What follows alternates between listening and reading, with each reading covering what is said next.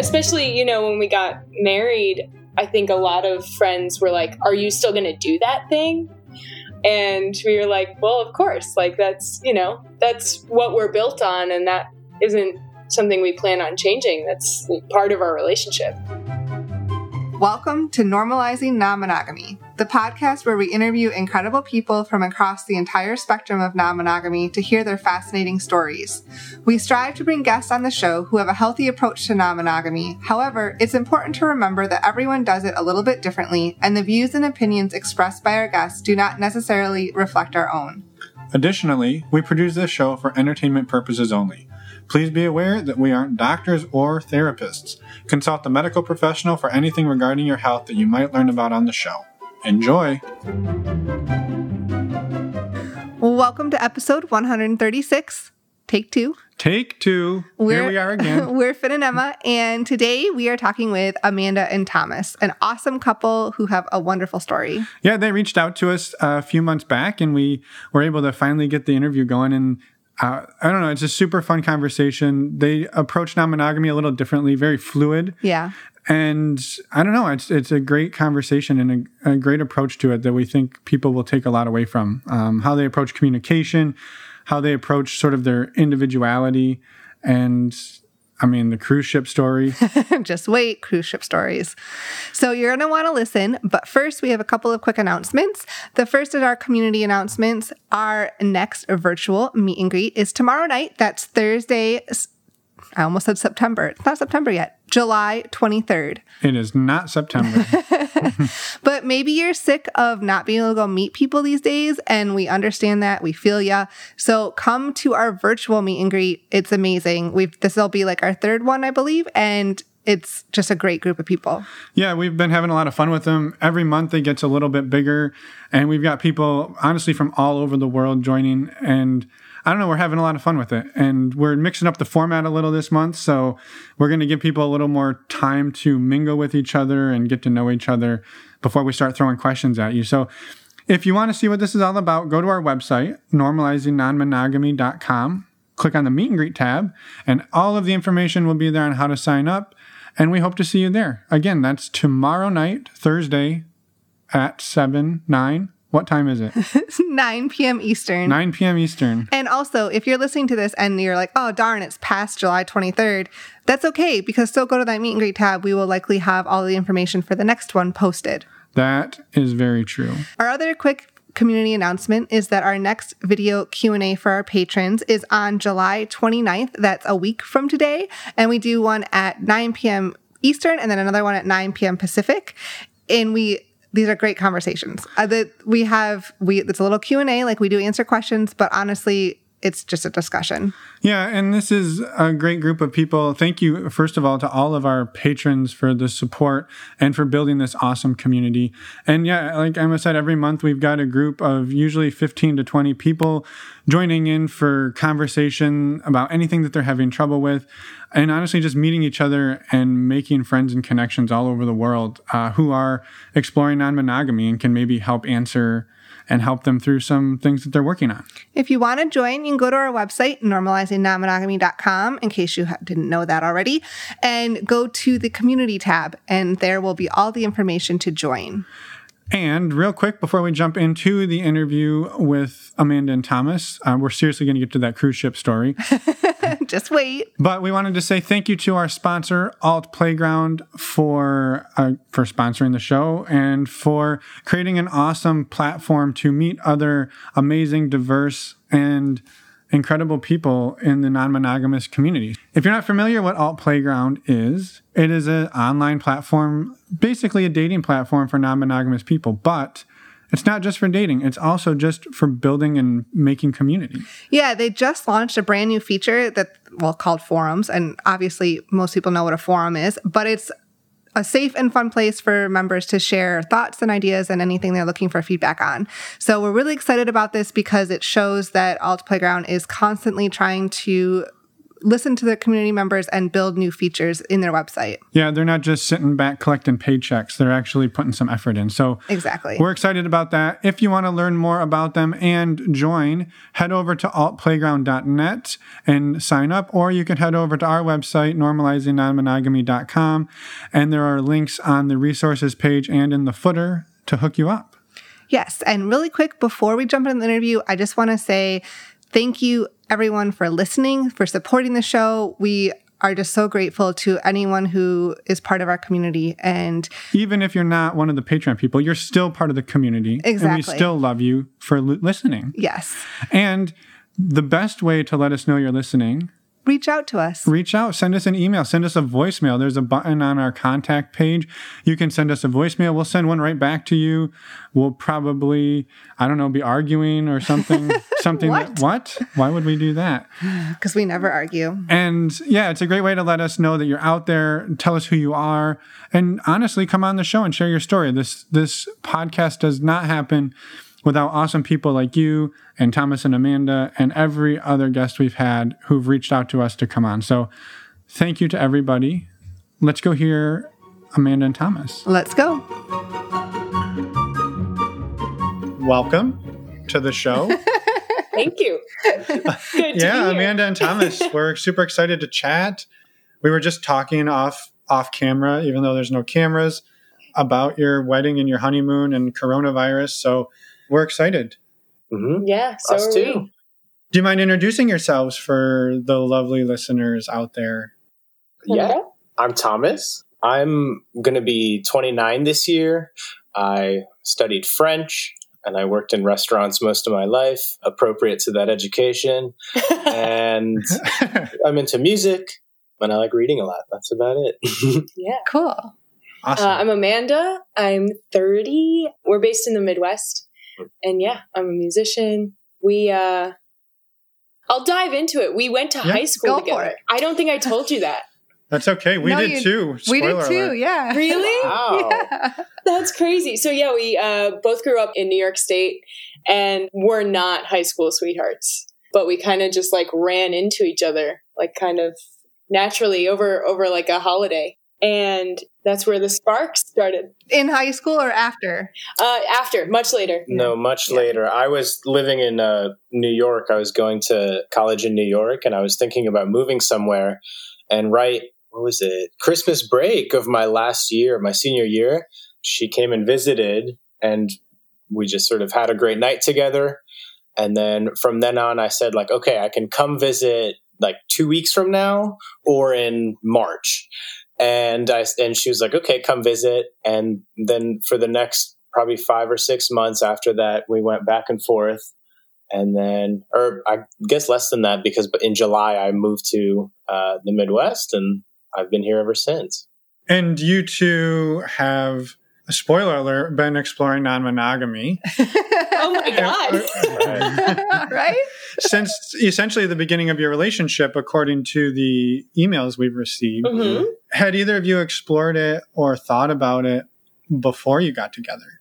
Yeah, well, I'm just going to say I'm in Chicago because I'm not going to remember to not say that. So I was dating someone here in Chicago and we'd been dating for about like 3 months or so and he was moving and it was actually his idea to try non-exclusivity. And I was like, oh, how interesting. That's a very cool thing, and it makes sense in a long distance scenario. You're not going to see each other for stretches of time. And so I went along with it and he moved away and I started kind of seeing someone. And little did I know that actually wasn't okay with this guy who brought it up. He was livid. So he floated the idea and then was like, don't actually do it? Yeah. He was like, this is a great idea. And I was like, okay, I'm going to take advantage of that. And it just crashed and burned so fast. Oh, no. Yeah. So I was like, okay, sorry, your feelings are hurt. I kind of enjoy this model. And yeah, that's kind of the only experience before being with Thomas that I had with, ethical non-monogamy. Yeah. Right. Well, and just to clarify, so you two had decided, it wasn't just like he mentioned it in passing and you just took the ball and ran with it. Like it was fairly well established that I'm moving away. We're going to try non-monogamy. You tried it. And he was like, F this or that's exactly abort how it mission. went. Okay. Very strange. Yeah. All right. Well, what probably happened, I don't want to speak for him, but he probably just like realized that it hit too close to home or something like I think that's what happened. It makes sense. Like you think about it, you're like, oh, this sounds great. And then like a lot of things you actually try them and you're like, oh, maybe not. Well, it's also very easy to think about yourself sleeping with somebody else. But when your partner sleeps with somebody else, you're like, oh, I didn't mean that. Right. Well, some of us mean it. Yeah, exactly. That's right. I don't know if it was the same thing, but there's definitely the same sort of echoes in that I had an ex, girlfriend at the time, but we sort of floated the idea and it was always this thing where it never reached any sort of conclusion. And so it was left in this gray area where it was maybe okay and maybe not. And I think it ended up actually causing more trouble to both of us than it was worth, specifically in like, I don't know. I think I took advantage of it more than she did. And it was maybe a similar experience where it ended up meaning something else to her than she thought in the first place. But I will say that I think it's on both of us that we didn't really set it up properly in the first place. And I think that's maybe the difference with Amanda and I, is that there was a conversation about it and that allowed us to sort of then renegotiate going through the whole thing. Even if there were disagreements, it was clear what those were. Right. So when did it actually come up between the two of you? Well, so as he said, he moved to Chicago maybe 6 months after we re-met. I think both of us assumed when he set foot in this town, we were exclusive. That was like an understanding that maybe we had. We never really talked about that. But I'd say maybe 6 months into him living here, I kind of became interested in somebody that I knew from elsewhere. And, I started feeling like conflicting things about this other person. But at the same time, there was this like voice in my head, like, just talk to Thomas. He's going to understand where you're coming from. And I'm not really sure where that came from. It was just kind of like just a little voice. So I kind of came to Thomas and I was like, what happens if we're interested in other people? Like, I don't see, I have faith in this relationship, and I'm not saying anything about our relationship, but, I'm starting to have feelings for someone else as well. And I wasn't exactly sure what the response would be, but it was actually very beautiful. He was like, if you feel like you need a breath of fresh air, like, our relationship isn't going anywhere. And, I trust you, I trust us, and that's fine with me if you want to open things up and try that out and, all that stuff. And just from his response, I was like, I'm going to marry this man. Aww, you knew from that day. That was it, I swear. And, you mentioned before that was the first time that it was like ethical. And I think one of the pretexts to all this is that we both had maybe a history of non-ethical sort of non-monogamy. And that was part of the conversation too, is that like, well, acknowledging that and sort of working with that is better than trying to suppress it. And so that's why I felt personally that like that breath of fresh air doesn't mean, going to someone else and sort of ruining the first relationship in the first place. Like it was clear in my head that could work, at least like theoretically, because I had sort of had experiences like that before. And, with this ex, I'd sort of struggled to put that into practice. But when the opportunity came up, I was like, oh yeah, no, this feels very familiar and it seems like it could work. And it sort of made sense intuitively. Right. I'm curious back on the non-ethical piece of it, because that's an interesting approach, right? Each of you it sounds like, have cheated on a partner. And that kind of gave you that perspective that like, in a weird way almost, that like, yes, I'm cheating on them, but that's not because I don't want to be with them, but maybe I was just, like you said, this breath of fresh air that I wanted to experience something else while still being with this person, and not to excuse it or say that you did it in the right way, but it gave you it gave you that perspective that you are like, oh, well, I've felt that before. Maybe I did it not the best way, but now we have an opportunity to do it the right way. Yeah. And, That's a great point. I feel like when I have cheated on partners, I was very young, and maybe I didn't really know how to express what I wanted but it wasn't because I was unhappy with the relationship. And that was always a struggle. Mm-hmm. I feel like a lot of people maybe cheat because they're unhappy, but that wasn't what I felt. And so that was always like an internal conflict of like, I am happy and I like other people, and so mm-hmm.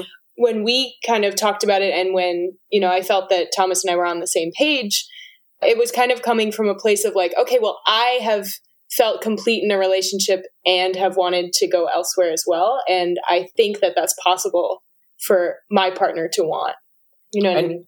It's awful. I think the feeling of guilt and just confusion around these like ambivalent feelings that you had, like just Amanda was just saying that you don't necessarily feel that your primary partner is like lacking in any way, perhaps in specific ways. And maybe that's where the sort of non-monogamy comes in, but those don't like reflect negatively upon their overall character or something, or upon the relationship per se. It's rather just like a complement to the relationship. And I mean, maybe it's a good time to bring it up, is that part of this, at least on my end, was a desire to be with guys. And so there was an actual sort of, something that couldn't be fulfilled in the relationship. And it was natural to sort of like deal with it in this way rather than, I mean, obviously we could have dealt with it in different ways, but certainly not by just suppressing it is what I'm trying to say. Right. No, for sure. And I think that's something that's hard for people to hear, that it's like, well, I should be everything, or we should be everything right. to our partner.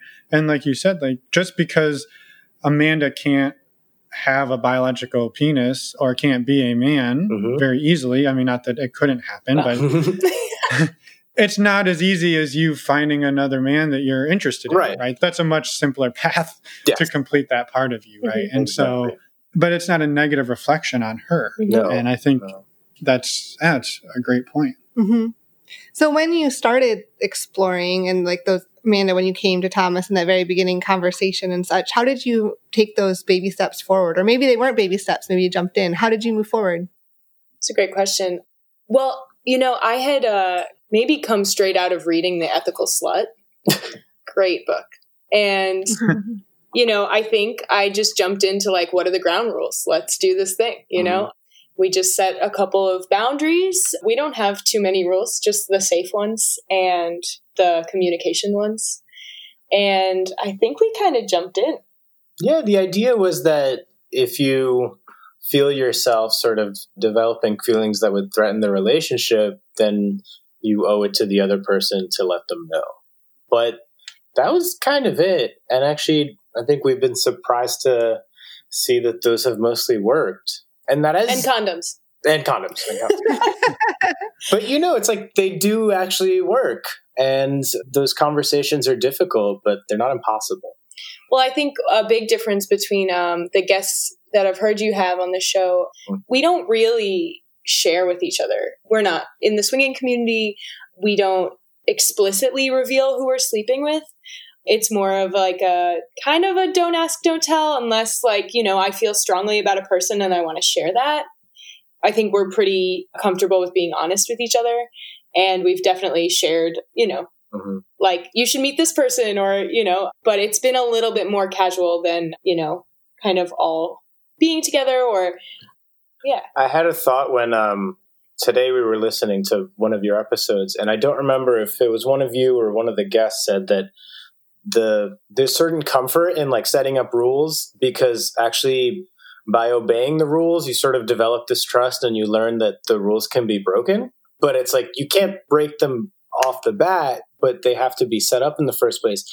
And I think it's in the same way of like the communication that over the years, I think we've gotten much more open. And it's like, at first there was a level of awkwardness around like who's sleeping with who. And then when it did sort of become apparent, then there was an underlying sort of respect for the other person and be like, okay, let's just like, we both know, but let's not talk about it and whatever.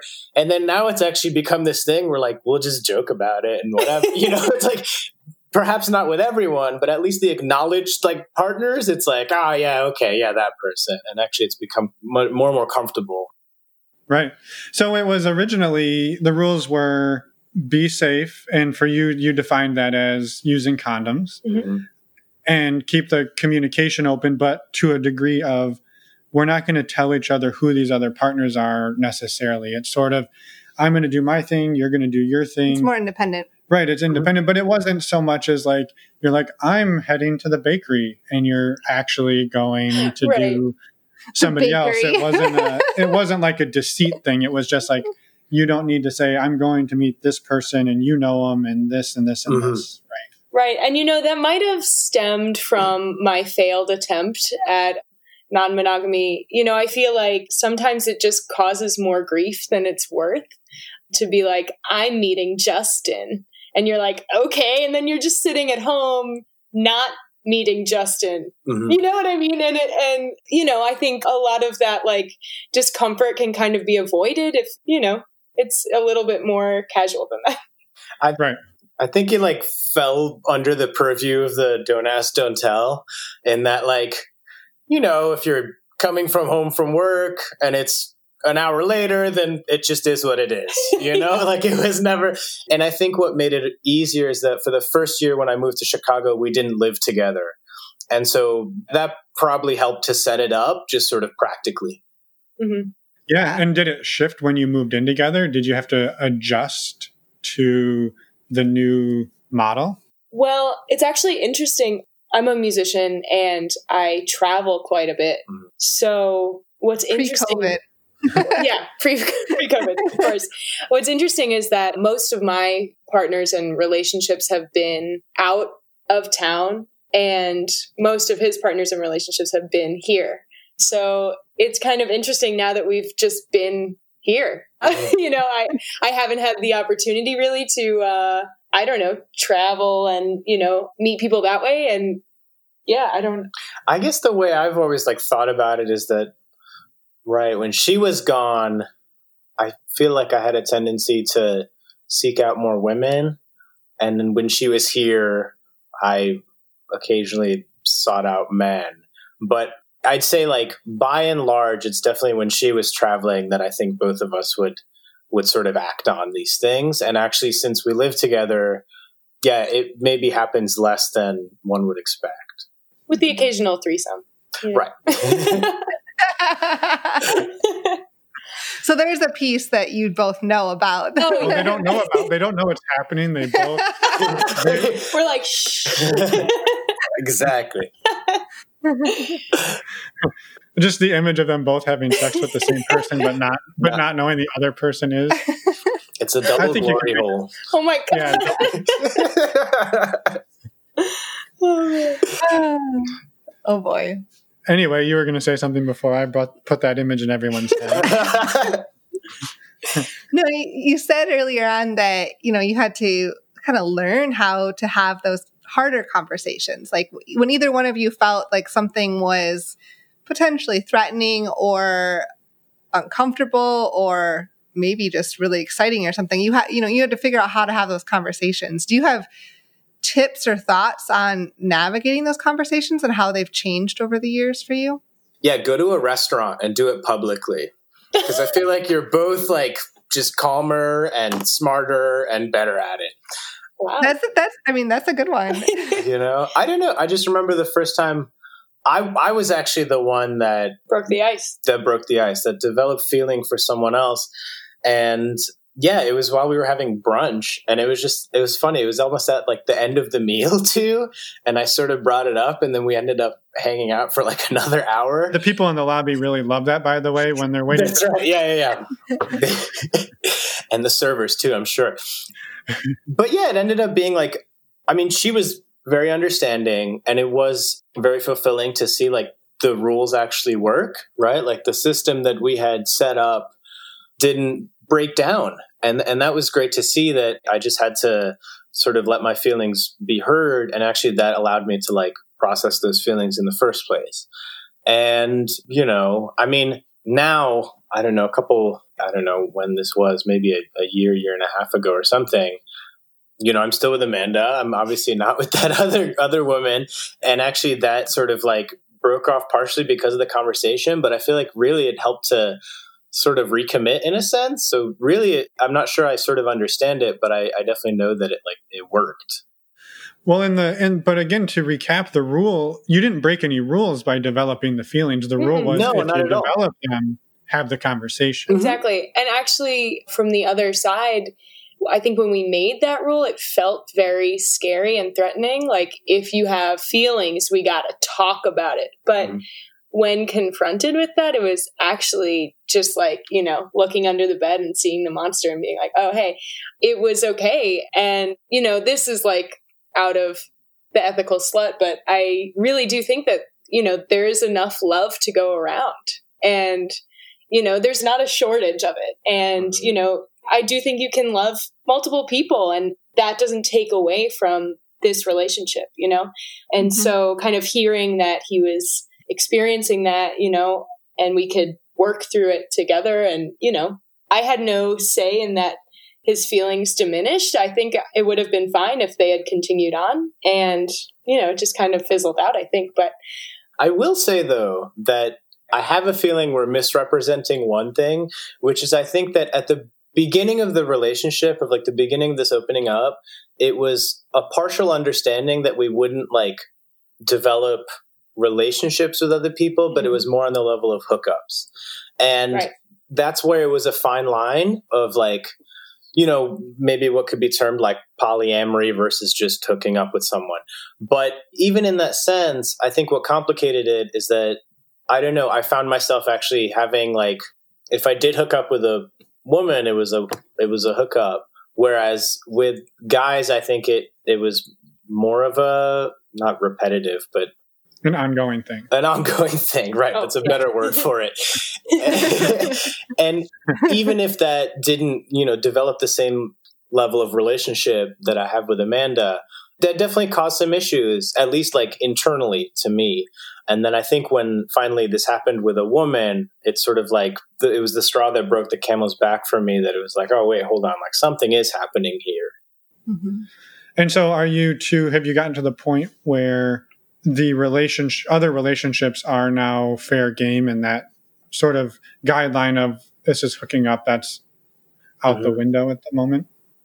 Well, actually, I feel much more open to polyamory, like through this journey and these experiences. Like, I'm actually kind of excited about those possibilities. And hooking up's cool. Hooking up's really fun. But, I think some like longevity in other lanes is also really exciting. So, I'm not opposed to it. I think coronavirus kind of threw us off track a little bit. It was a buzzkill. Yeah. I mean, the other thing, add to that, is I think I just had the experience that hooking up just wasn't as fun as actually hooking up with someone that you had a connection with. You would go and hook up and then be like, wait, I want my partner. Like, where, I want that connection. And there wasn't the, like the comfort with each other, like in terms of personalities, in terms of bodies, in terms of sexuality, like anything. Having to do that all over again every time when you just want to like hook up with someone, it just starts actually being like more work than it's worth. And there is there's a comfort to having someone that it's sort of understood that it's a perhaps secondary or some sort of different relationship, and that there's a structure around that, and that it's actually safer for both people in that secondary relationship to understand that better. Mm-hmm. Right. I'm curious, and if you're not comfortable answering this question, feel free to pass. But something that I think gets, for some people listening, they might think like, geez, we're doing non-monogamy wrong. Like these people are hooking up with people all the time. And we do it like once a month or once every 6 months. So like, just out of curiosity, like what was or what is, before coronavirus put a buzzkill on it all, like the rough frequency of like activity outside of your relationship? Great question. What do you think yours is? I don't know. High. But really only when I'm traveling. So it's like a strange graph. Like when I'm away, it's multiple partners. And then I'm home and I feel like the comforts of home. And so I'm kind of less inclined. Yeah. I think I hook up with more people when Amanda's gone overall. And I think in general, maybe I hook up with more people when Amanda's here than she does when she's here. But when the two of us together, I think it's not so off the charts as like maybe someone else listening would think. I think. I was very worried coming on the show that we would be very boring. Yeah. I was like, we're going to be the boring couple. Yeah. Well, we're trying to bring something out of you here. So no, not at all. I was just, and again, thank you for answering it in whatever way you felt comfortable, because I think that's something that people, they do. We hear from people that are like, oh, well, we're boring because we only do this twice a month. And we're like, well, Jesus, we do this like twice a year. Mm-hmm. So, or some people. So I think it's this whole, like, everybody has a skewed perception of what everybody else is doing. Right. And everybody thinks everybody's doing it way more often and way more intense and way crazier than they are. Exactly. And the truth is there's a spectrum. Some people are doing are going and sleeping with other people every other day or whatever. Mm-hmm. And then there's just such a wide range. And that's the point. Mm-hmm. Yeah. Mm-hmm. Right. But I think, what makes it count is your attitude towards the openness, and even if we were not to hook up with somebody for the rest of the year, it's still, we're open to that. Yeah. Yeah, well, that's kind of brings up the whole conversation around COVID and coronavirus, because we've talked with some friends too. Like, most of us have been back in, some people are saying forced monogamy, right? But do you consider, do you ultimately consider yourselves monogamous again, or do you consider yourselves non-monogamous, just not currently sleeping with other people? That. There's a whole conversation around that too. Mm-hmm. Exactly. I feel like we're the latter. We're still non-monogamous, but there's very little opportunity, but that's fine. It's just, I feel like everything comes in waves and goes in waves, and I'm not upset about it. I mean, we're trying to be just safe generally with COVID. Maybe a more difficult topic is and this relates to how other partners fit into people's relationships, which is that actually what we've noted, we were joking before about how this was sort of a honeymoon for us, is because we recently got married.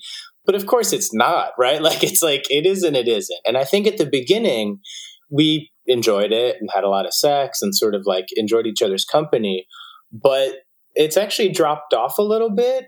And I think the sort of pressure release valve part of non-monogamy should be emphasize that it actually comes back to the original relationship and it gives it a spice there. It doesn't sort of just, I don't know, it's not for the individual to do something else over there and then the original relationship is somehow separate, but actually it feeds into that. And I think there is a sort of that, at least what I felt, is broken down in some sense. Mm-hmm. No. Yeah, I was thinking before this, exactly that it's the new relationship energy that feeds into our relationship, and when that's not there, there's some sort of just calmness about our relationship. But when there's that NRE, you have so much more tension and excitement, and it kind of feeds into what you bring home. Mm-hmm. Yeah. No, and I think it's awesome that you bring that up. And this is one of the things that I'd probably bring up a lot on the show, is the fact that it's okay. And it sounds like you two are very okay with the fact that other people really feeds your relationship and gives your relationship energy. And that right now, like you said, you're seeing that those other people aren't pumping that in, and that you've seen your sex life maybe slow down mm-hmm. between the two of you. And I will say that is not the first time we've heard that in the last couple of weeks. And it doesn't mean that your connection is any less, right? Or that your relationship it's changed, but it doesn't, I guess the closeness of you two is just maybe different, right? Mm-hmm. That's. Well, how do you feel about it? Do you think it's has your relationship suffered because you're not able to go out and sleep with, we're going to say 45 people a month? Yeah, at least. I wanted average. I have to say it's not just the other sexual partners, but actually I think both of us are very, active people generally, because I was working in restaurants before this. Who knows when that'll actually start up again. But, I was coming home at 1 a.m. on a regular night. And if I went out dancing, then it'd be 4 a.m. And that sort of apart time is just not happening anymore. And I think I feel like his puppy, just following him around. I'm like, take me on my walk. It really, we've gotten a lot more domestic in that sense. And I think that, maybe people, I think that helps their sex life. But for us, I think we actually like going out and having crazy times and then coming back, and not just sexual, but just generally seeing music, seeing friends, going to a bar, coming back, and then, being able to tell each other about it, sort of, this all feeds into the energy into the bed as well. Yeah. And we're also very independent people. Like when we go to a party, we're never talking to each other. We're never in the same side of the room. We like to be kind of in our own floaty circles, and so it is hard to kind of just be in this 800 square foot apartment. And I don't think our relationship has suffered. I do feel like it's changed a lot in that, we're much more tender couch potatoes, but it is a lot different than pre-COVID. So. It's become much more of let's cook dinner for each other. Yeah. Before you'd go out on a date and then come home and have sex or whatever. Whereas now I think the dinner itself is right, it's this more tender moment. And but yeah. How do you see it coming out of this? That was my question. Okay, well then go ahead. No. You did a good job. I did it. Thank you. I appreciate it. So yeah, where do you see it going when you come out of this? I mean, it's hard. Thomas works in the restaurant industry. I'm a performer. So it's really hard to see the end. It's a little bit scary, thinking about what month this will all change. I don't know. So I think the summer is great for us. We'll be much more active and outside. I'm terrified of the winter. I'm the kind of person who doesn't eat sitting down. I'm going all day, every day. And this has just been a complete 180. So yeah, it's different. Yeah, not for nothing, but I think just the uncertainty about our jobs and everything, I'm sure impacts our sex life as well. And that might be part of what you were talking about with your other, interviewees or listeners or whoever. I'm sure that feeds into it too, whether consciously or unconsciously. And so the, uncertainty about the future, who knows, I'm trying to learn another skill and hopefully do something else. But obviously I want to get back to restaurants as quick as possible. The coming out of it, I think in terms of sex, the end seems in sight. It's on that level, at least, I think it's possible that we will have some partners. And especially with the summer, it's just the ability to sort of move around and not, we don't less of an issue with roommates and whoever else and, things like that. But as far as the overall situation, I'm not sure that we know when that's going to change, actually. Yeah. I don't think anyone does. No. And it's, I think to your point of the stressors of jobs, and now you shifted from having a lot of a part-time to lots of together time. Mm-hmm. And everybody's worlds were turned upside down. And that's going to affect you in ways that you didn't expect. And I'm sure there are some people who are we're home all day together and all we do is bang it out 14 hours a day. Damn, that's great. But I don't think that's the majority of people. Yeah. I think we did that the first 2 weeks. It was super cool. And it's not happening anymore. Yeah. It's fine. Waves. Well, because of course that was a change then too. Right. It was exciting in a certain sense. It's it was a big snow day. Yeah. Because both of us would be used to I don't know, leaving at 2 p.m. and then seeing each other again at 2 a.m. And now that whole 12 hours is there. We're hanging out. Yeah, for sure. For sure. Are you two out to anybody in your lives, or how open are you about exploring non-monogamy to friends and family? To friends, I think we're pretty open. Mm-hmm. I kind of, in my friend group, I feel like my friends all want the dirt. They're like, what's it like being open? Especially, when we got married, I think a lot of friends were like, are you still going to do that thing? And we were like, well, of course, like that's what we're built on. And that isn't something we plan on changing. That's part of our relationship. In terms of family, not so much. It's possible that my grandmother knows, but we don't discuss it. Yeah, I don't know. I guess I'll sort of talk about it to illustrate a point, but I don't think I'm particularly like open or pushy about it. It's almost like the veganism thing where it's like, you don't want everyone just talking about it all the time. But, yeah, I think when people are having trouble in their own relationship and I see friends sort of struggling with these things, then I'll bring it up and be like, listen, like, this thing is possible. And it really just relies on trust. And if anything, it might build stronger trust. And so there's sort of options there. But besides that, I think I try to, just stay, somewhat private.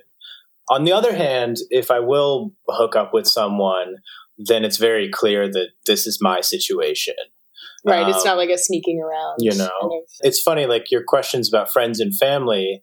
And that's precisely the point, that it's like almost easier to tell it to strangers, like we're doing right now. So, Hello, world. Right.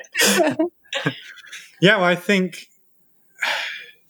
I don't know. I don't have any deep thoughts on that, but I did have another question. I mean, I agree with the thought or the comment about that it's easier to tell strangers. I mean, it is because in the end, a stranger's opinion means less than your family and friends. Like, right. If someone disowns you or tells you terrible things, like that hurts a lot more coming from a family or friend than it does from a stranger. Yeah. But I have had great experiences with friends who have been like, actually, that is maybe something I want to do with my relationship. And, maybe I can try to open my next relationship or something like that. Because I think, they've seen it be successful. And I think that's great. Yeah. Actually, this is funny. I think I have told my dad and my brother. And I've totally forgotten. It was like one of those late night conversations where all of us had been like drinking beer for a while. And like, I remember the reaction being like, huh. And it never got developed. And I think that's why I don't really remember it that well. But wow. I think it and why Amanda seems so surprised at the moment. Well, cool. I'll have a chat with your dad. I mean, I don't know what I sort of said. I think it was more on the level of, it's like that monogamy isn't the only way, it's more in this like negative way. But I don't know. I told my parents I was bi before I went to college. And that was one of those strange conversations where they were like, huh, okay. And it never really got brought up again. So maybe that's why I was just like, well, okay, might as well be open about it. Yeah. Do your thing, little one. Yeah. That's awesome. To my point of like, it's harder to tell those people you're closer to, but it's also can be almost more important, right? Like, because then when somebody knows somebody that's practicing non-monogamy, it's easier to start to accept it. Right. Yeah. Yeah. So I had a question because I think you two are very happy, excited, bubbly people, which is really awesome. And I wonder, are there things that scare either of you looking ahead in this journey together? I wonder, like, further down the road, when we think about having kids, I wonder how it develops. It doesn't necessarily scare me. And I know that there have been a lot of successes, and listening to your podcast is awesome. And, finding people who have had those experiences is really great. But it's just something I wonder about. Like, if you throw kids into this mix, like, how do you do it? And do you keep doing it? Or do you kind of like keep it a secret? Or, what method? That's kind of something I've always wondered about. I think that would be my main concern too.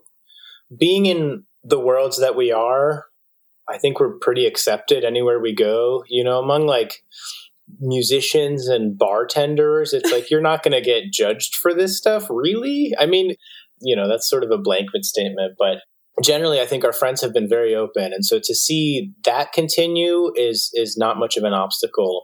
But obviously when it starts impacting our family and really meaning kids, then I think that's a bigger question.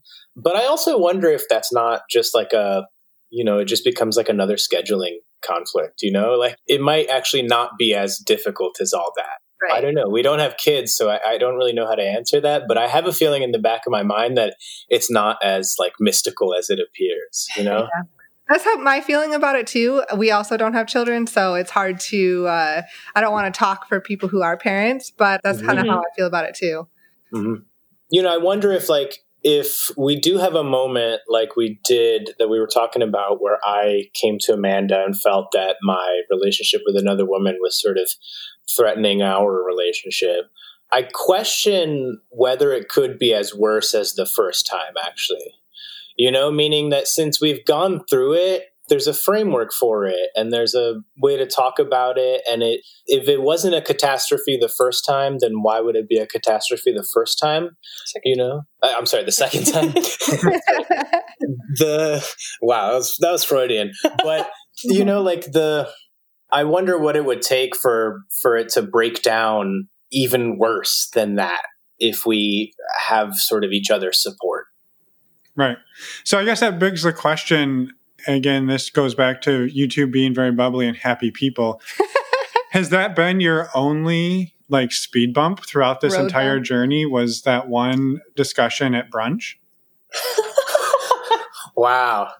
That one day. You have a better memory than I do. So you a better memory. Well, that's fantastic if it is. I'm just I think there's people listening being like, that was it? That was the worst?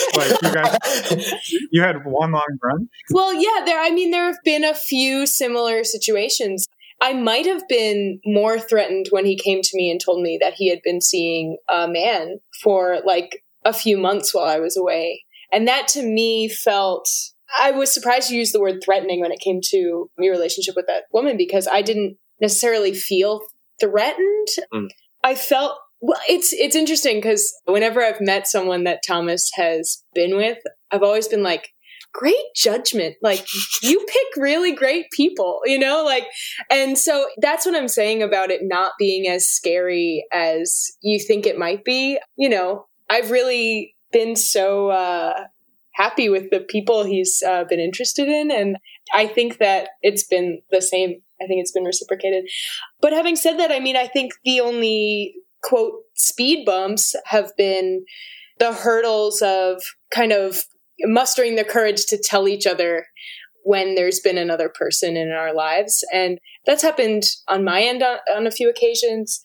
But I think, jealousy is not something that goes away. But I think you have to just you have to learn how to handle it. And again, it's not something to suppress, but something to kind of incorporate. And yeah, it hasn't been so bad, We're still new. We're just 5 years into. No, and it's fantastic. I think, and that's, there's some people who definitely have a lot rougher time of it, but it's amazing that for you, it's been pretty great. And it's exciting. To your point of acknowledging that jealousy is there, you're just not pushing it off and say this feeling doesn't exist. It exists and you can talk about it and you can acknowledge it and say, hey, I'm feeling this way. They're not playing don't ask, don't tell with their feelings. Right. Just other people. Right. No, that's the point. And if I can say something to Amanda's point too earlier, that the flip side of jealousy, I feel, is paranoia. And it's funny that you mentioned that you didn't feel threatened by something that I thought was sort of a, rain cloud over my head, meaning that a lot of these things are actually just in your head and within your own thoughts and feelings. And they might not actually have any sense of reality to your partner. But it's only through actually communicating it that becomes reality to both of you. And both that level of, guilt and paranoia and shame and these negative feelings that you have towards yourself, and then also jealousy towards the other person, they have to be out in the open in a certain sense in order to even be acknowledged, and sort of, in a way, they almost dissipate on their own, if you sort of process them appropriate. Yeah. Thank you for sharing that. Is there anything else that... Wait, I have another question. Go ahead. Sorry.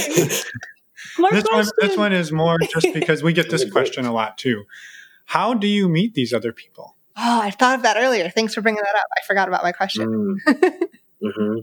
Nice. Well, I worked on a bunch of cruise ships. Ah. So you just got people cycling through. Oh man, there's like 2,000 people your age, and they all play music or do photography or sell beer or, are just there, and they're all attractive, and you hang out all the time. It's very strange. It's like a total world in its own. It's a little bit like going to summer camp. But much more diverse from what and I just have to interject. I will put links in the show notes to a book that I read maybe 2 years ago that was basically an autobiography of somebody who worked in the cruise industry for quite a while. Mm-hmm. And yeah, it's insanity. Mm-hmm. That's an understatement. I visited Newswap. That was one of our threesomes. Actually, one of our foursomes. Oh, yeah. Someone knocked on the door. I was going to tell that later. Oh, I'm sorry. Foreshadowing. Yeah.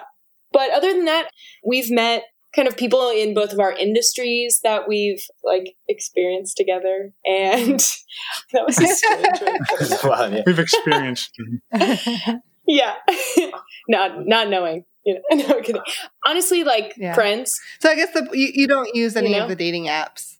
That's what I was going to say, that I tried the dating apps and I found that those are much worse dates than anyone that you just sort of randomly meet and hit up a conversation with, because there seems to be this I don't know why, but there's this hostility on both sides, meaning that you're testing the other person.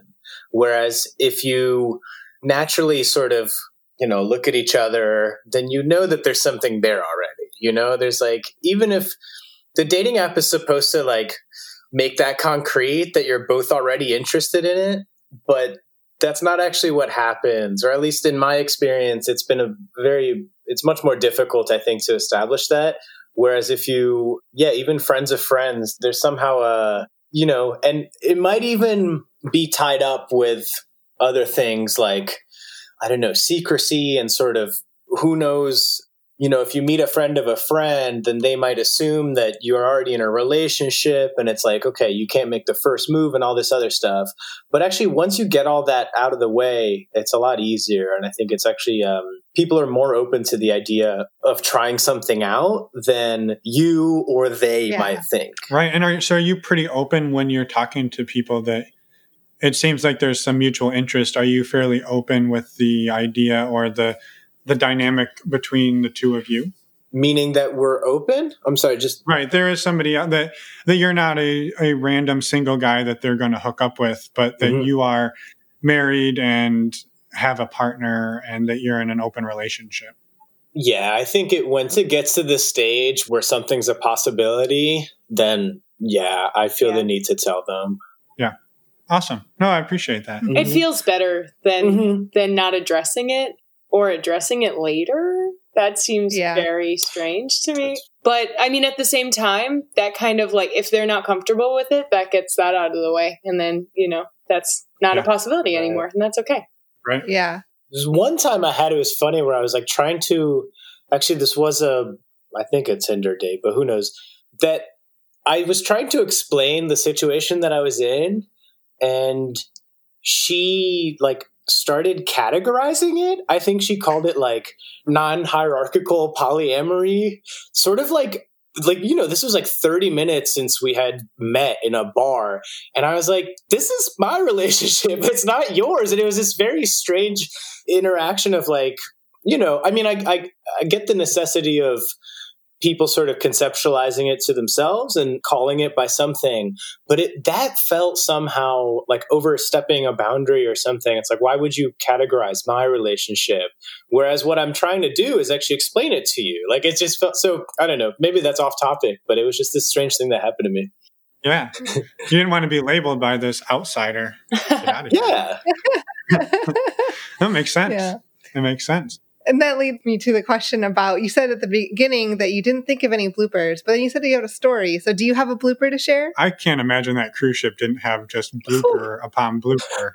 Well, I could literally do an entire 3-hour episode talking to you about living on a cruise ship. Yes, you could. And we can talk about that later. Speaking from someone who has never been on a cruise. No, but I have researched it extensively from multiple angles. That's true. The people who work on a cruise ship are different than what you would experience on a cruise ship. It's like the underbelly of the Titanic. It's amazing. So this happened, I guess, 2 years ago. It was my first ship, and Thomas came to visit and wound up proposing to me in Barcelona. We were like cruising Mediterranean, and he proposed. Aww. I said, sure. I came for her birthday, and I didn't propose on her birthday. So we went to sleep that night, and she was like, oh, I guess it's not happening. And I said, well, there's always tomorrow. And then I did it tomorrow. I did it the next day. It was beautiful. And then 2 days later, we were in the bar, and I don't know, some man who was so attractive and just so gay. Very. I mean, so gay. He started kissing me. And I was like, what is going on? I don't think he had ever been with a girl, ever. No. And I knew that by him making a move on me, he knew that this 3 was going to happen. So...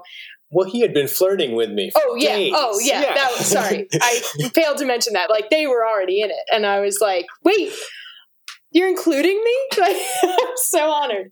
So we went to my cabin and did that. It's beautiful. And we were laying there, and there was a knock on the door. And we opened the door, and it's my next door neighbor in a towel. And he's like, I heard there was something going on over here. And we were like, what? It was late. It was late. And we invited him in, and we started all over again. That's right. So it was me, a straight guy. He was straight. A bi guy, Thomas, and a gay guy. So it was the time of my life. I've never had a night like that. We did all kinds of firsts. Right, because he had never had sex with a woman. He told us that. And I don't think... But he did that night? But he did that night. And the straight guy had never been with a man, and I had never been with 3 men. It was wild. All over. That's an incredible story. I love it. I love it so much. Yeah. So that's a cruise ship for you. I think is your mind blown? I love it. No, I think if there was ever an argument to get back on a cruise ship, that is it. This is what will save cruise ships, I hope. From coronavirus, yeah. We'll just tell this story to the masses. You're going to be the new spokesperson for Princess Cruise Line. I might take it. Wow. Well, anything else to Emma's question earlier that I interrupted by telling her I had more questions? Which was good because we got to that story. Yeah. Mm-hmm. Any other thoughts that you want to share with us or the listeners before we let you get along with your evening in the Midwest? I feel like we covered it. What's the best swingers party in Chicago? That's what we're trying to figure out. Wait, swingers party? You said you weren't. Hold on. You said you weren't swingers. That was one of the first things. Not yet. Well, we are not tapped into the party network, and I don't know that any are happening. Well, right now, probably not. That's it. I would say that the best way to find that, because we don't know all of the swingers parties everywhere, or even where we live, to be honest. Yeah, that's true. We're not the best at sleuthing these things out. I would honestly jump on one of the dating sites, try a couple of them, find the one that is the best in your area, and jump on there and look at all the events. My guess is right now there's few and far between, but that I know people are very anxious to get going on that. Nice. Did I hear you have a guest recently that had a camp set? Yeah, Polycamp. Oh, yeah. Polycamp that sounded great. So that was episode, I can tell you, it was like 3 weeks ago. So anybody listening, go back 3 weeks. We'll put links in the show notes. Polycamp. Episode with Laura and David, and that is out in New Hampshire. And as far as we know, it is on schedule for sometime in August, like the first or second week in August. So yeah. All right. Maybe that'll be our rescheduled honeymoon. That's right. Yeah. To New Hampshire. Yeah. Laura and David are amazing. So if anyone wants to check it out, you should totally go. That episode is awesome too. And it covers the topic of having kids and polyamory. That's right. Okay. in an extreme way. Yes, it does. Yes. So, yeah. So, well, I guess then we will let you have a wonderful evening. Thank you so much for reaching out and coming on the show. Thank you guys. And we're excited to do the follow-up cruise episode.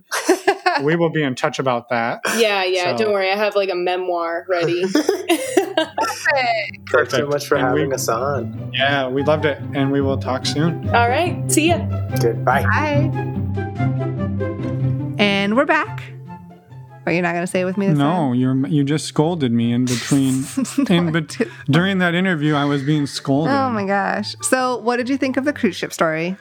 I think we've already talked with Amanda about coming back on and doing an entire episode about cruise ships. That'd be pretty cool. So I'm doing that. You can join me or not. You do. No, I want to hear. You can listen to the podcast. Oh, wow. You're just kicking me off this one? No, you can join. Thank you for your graciousness. You're welcome. Thank you, Amanda and Thomas, for reaching out and being patient with us, for getting an interview scheduled, and then coming on the show. We love talking to you and can't wait to hear your cruise ship stories as well. Absolutely. Really quick, one more time, I wanted to say thank you to Alt Playground for sponsoring this episode and all of our episodes. We're really excited to be working and partnering with them to help bring you, the listeners, an amazing platform to meet other sexy people. Yeah. Also, if you're actually going to go meet people in the real world, that's totally up to you, but we recommend you protect yourself using a custom fit condom from My One Condoms.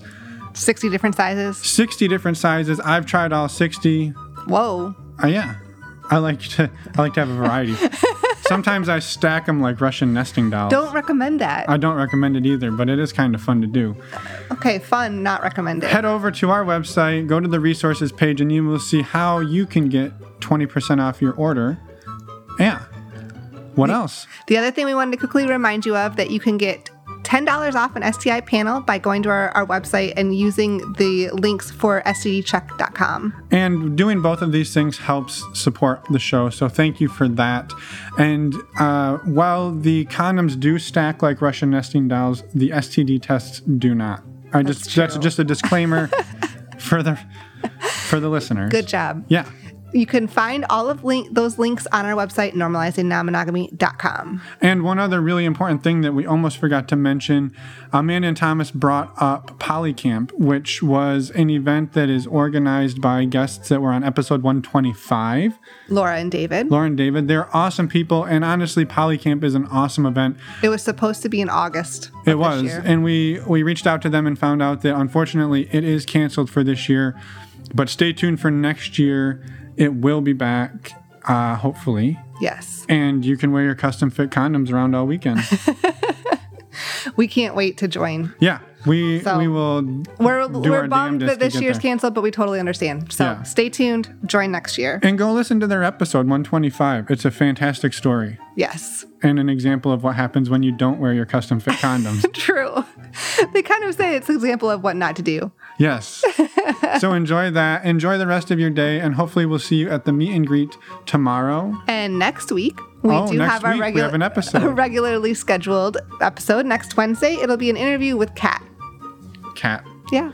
She is actually one of the partners of a former guest. That's true. So you'll have to figure out who that is when you listen. Put the pieces together. Yep, it's a jigsaw puzzle. Okay. All right. We've rambled long enough. Too long. Have a great day, and we will see you tomorrow night at the meet and greet. Thanks for listening.